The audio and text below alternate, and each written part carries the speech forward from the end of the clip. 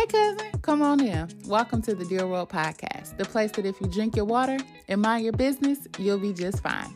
I'm your host, Miss Amber J. The goal of the podcast is to be relatable, transparent, and honest.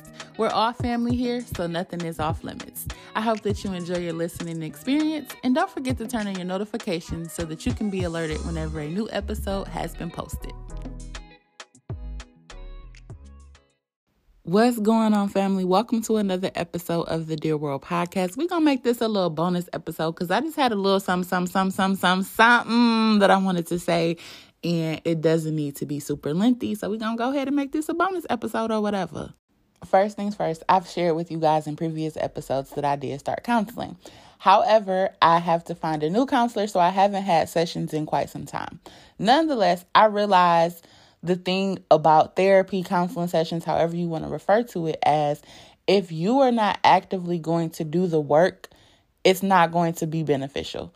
Even if you stop counseling sessions and you stop utilizing the things that you learned, you're probably going to regress back into the same behaviors or anxiety levels or what have you, whatever you were experiencing prior to counseling, because it's one of those things that you have to actively do the work.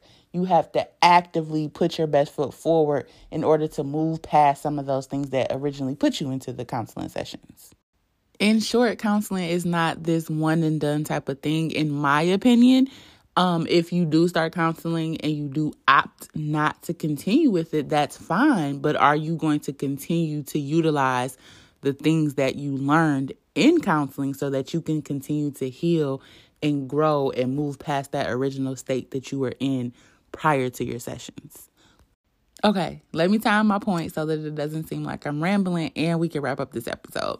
My friend invited me to her birthday celebration, and this was a couple weeks prior to it actually happening. And she was like, you can bring somebody if you want to because I know how you are. And I was like, what? And in my head, I knew what she meant by that, because I have anxiety, social anxiety, and I don't like being in social settings with a bunch of people that I don't know. And I don't like going places where I only know one person, because guess what? That means that their attention is shared with other people, and I'm probably going to be the odd man out. I asked my sister to go because, one, we always have a good time together, and two, she's met my friend. They, get along pretty well. So I was like, she would be the perfect person to take. So we end up going. And my sister had to leave early because she had to go to work the next day and she was already tired. What I have found out about anxiety when it comes to me, it's a bunch of shit that I have made up in my head and a bunch of shit that I'm worried about prematurely. Even though my sister was with me, I still was nervous, but it's okay. I loosened up, liquid courage or whatever. Things were going well, but then, my sister said she was about to go because she was tired and she had to go to work in the morning. I said, oh my Lord, what am I finna do? When she told me that, I shit a brick, but I tried to maintain a cool exterior. I was like, it's cool. I appreciate you for coming. I understand. Drive safe. Text when you get home, right? And I will not lie. When she told me that she was leaving, I wanted to say, okay, I'm ready to. Let's go. But I realized that I had to boss up. I had to have a conversation with myself to just calm my nerves and tell myself, we got this. We about to level the fuck up on this anxiety. I reminded myself of a couple of things. Some things that, my family has taught me and some things that I learned in therapy. But the first thing was what my mama always tells me. What other people think about you is none of your business. And I always tell you all this on episodes of my Dear World videos. Make room for yourself. Own space. Don't be afraid to take up room. Don't be afraid to make noise. Don't be afraid to be yourself. So I had to tell myself that exact same thing. Okay, these people might think I'm weird or they might think I'm standoffish, but if that's the energy I'm giving and that's who I am in that moment, own that shit and so be it, right?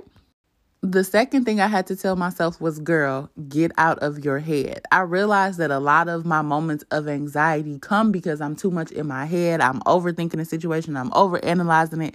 I'm processing all the scenarios that could possibly happen instead of just actually being present. And one of the last things that I had to do was remind myself that I was safe, and then just going through a couple of things in my head to remind myself of that. So one of the things I said was, hey, you're sitting here eating chicken tenders, drinking this blue MFer. You're fine. And y'all, I'm not going to hold you. I did have liquid courage, but I also was proud of myself because I had that talk and I was able to push past those anxious feelings. And I felt more comfortable sitting in that room because a lot of times my anxiety will make me feel like I don't deserve to be in certain spaces or I'm not going to be accepted, or it just keeps me in my head a lot. So I was proud that I was actually able to be present and interact with the room. I realized a couple things from that night. One, I have the ability and I possess the power to overcome my anxiety. I just don't be using that shit. Number two, I recognize that oftentimes I let my anxiety have the up on me because I'm not constantly practicing the techniques that I have learned over the years or from counseling. In my opinion, anxiety has a scale just like autism does. Everybody's level of anxiety is not the same. Nonetheless, and regardless of how severe your anxiety is, I do implore you to find techniques that work for you that help you push past your anxiety. I'm still working on not allowing my anxiety to control me, and I try to push past comfort zones because that's a big thing as well. But I just want to remind you all that you deserve to take up space. You deserve to make noise. And like my mother always says, what other people think about you is none of your business. Take baby steps if you have to. It's okay to take baby steps, but start doing things that are going to put you in control of your anxiety instead of your anxiety being in control of you.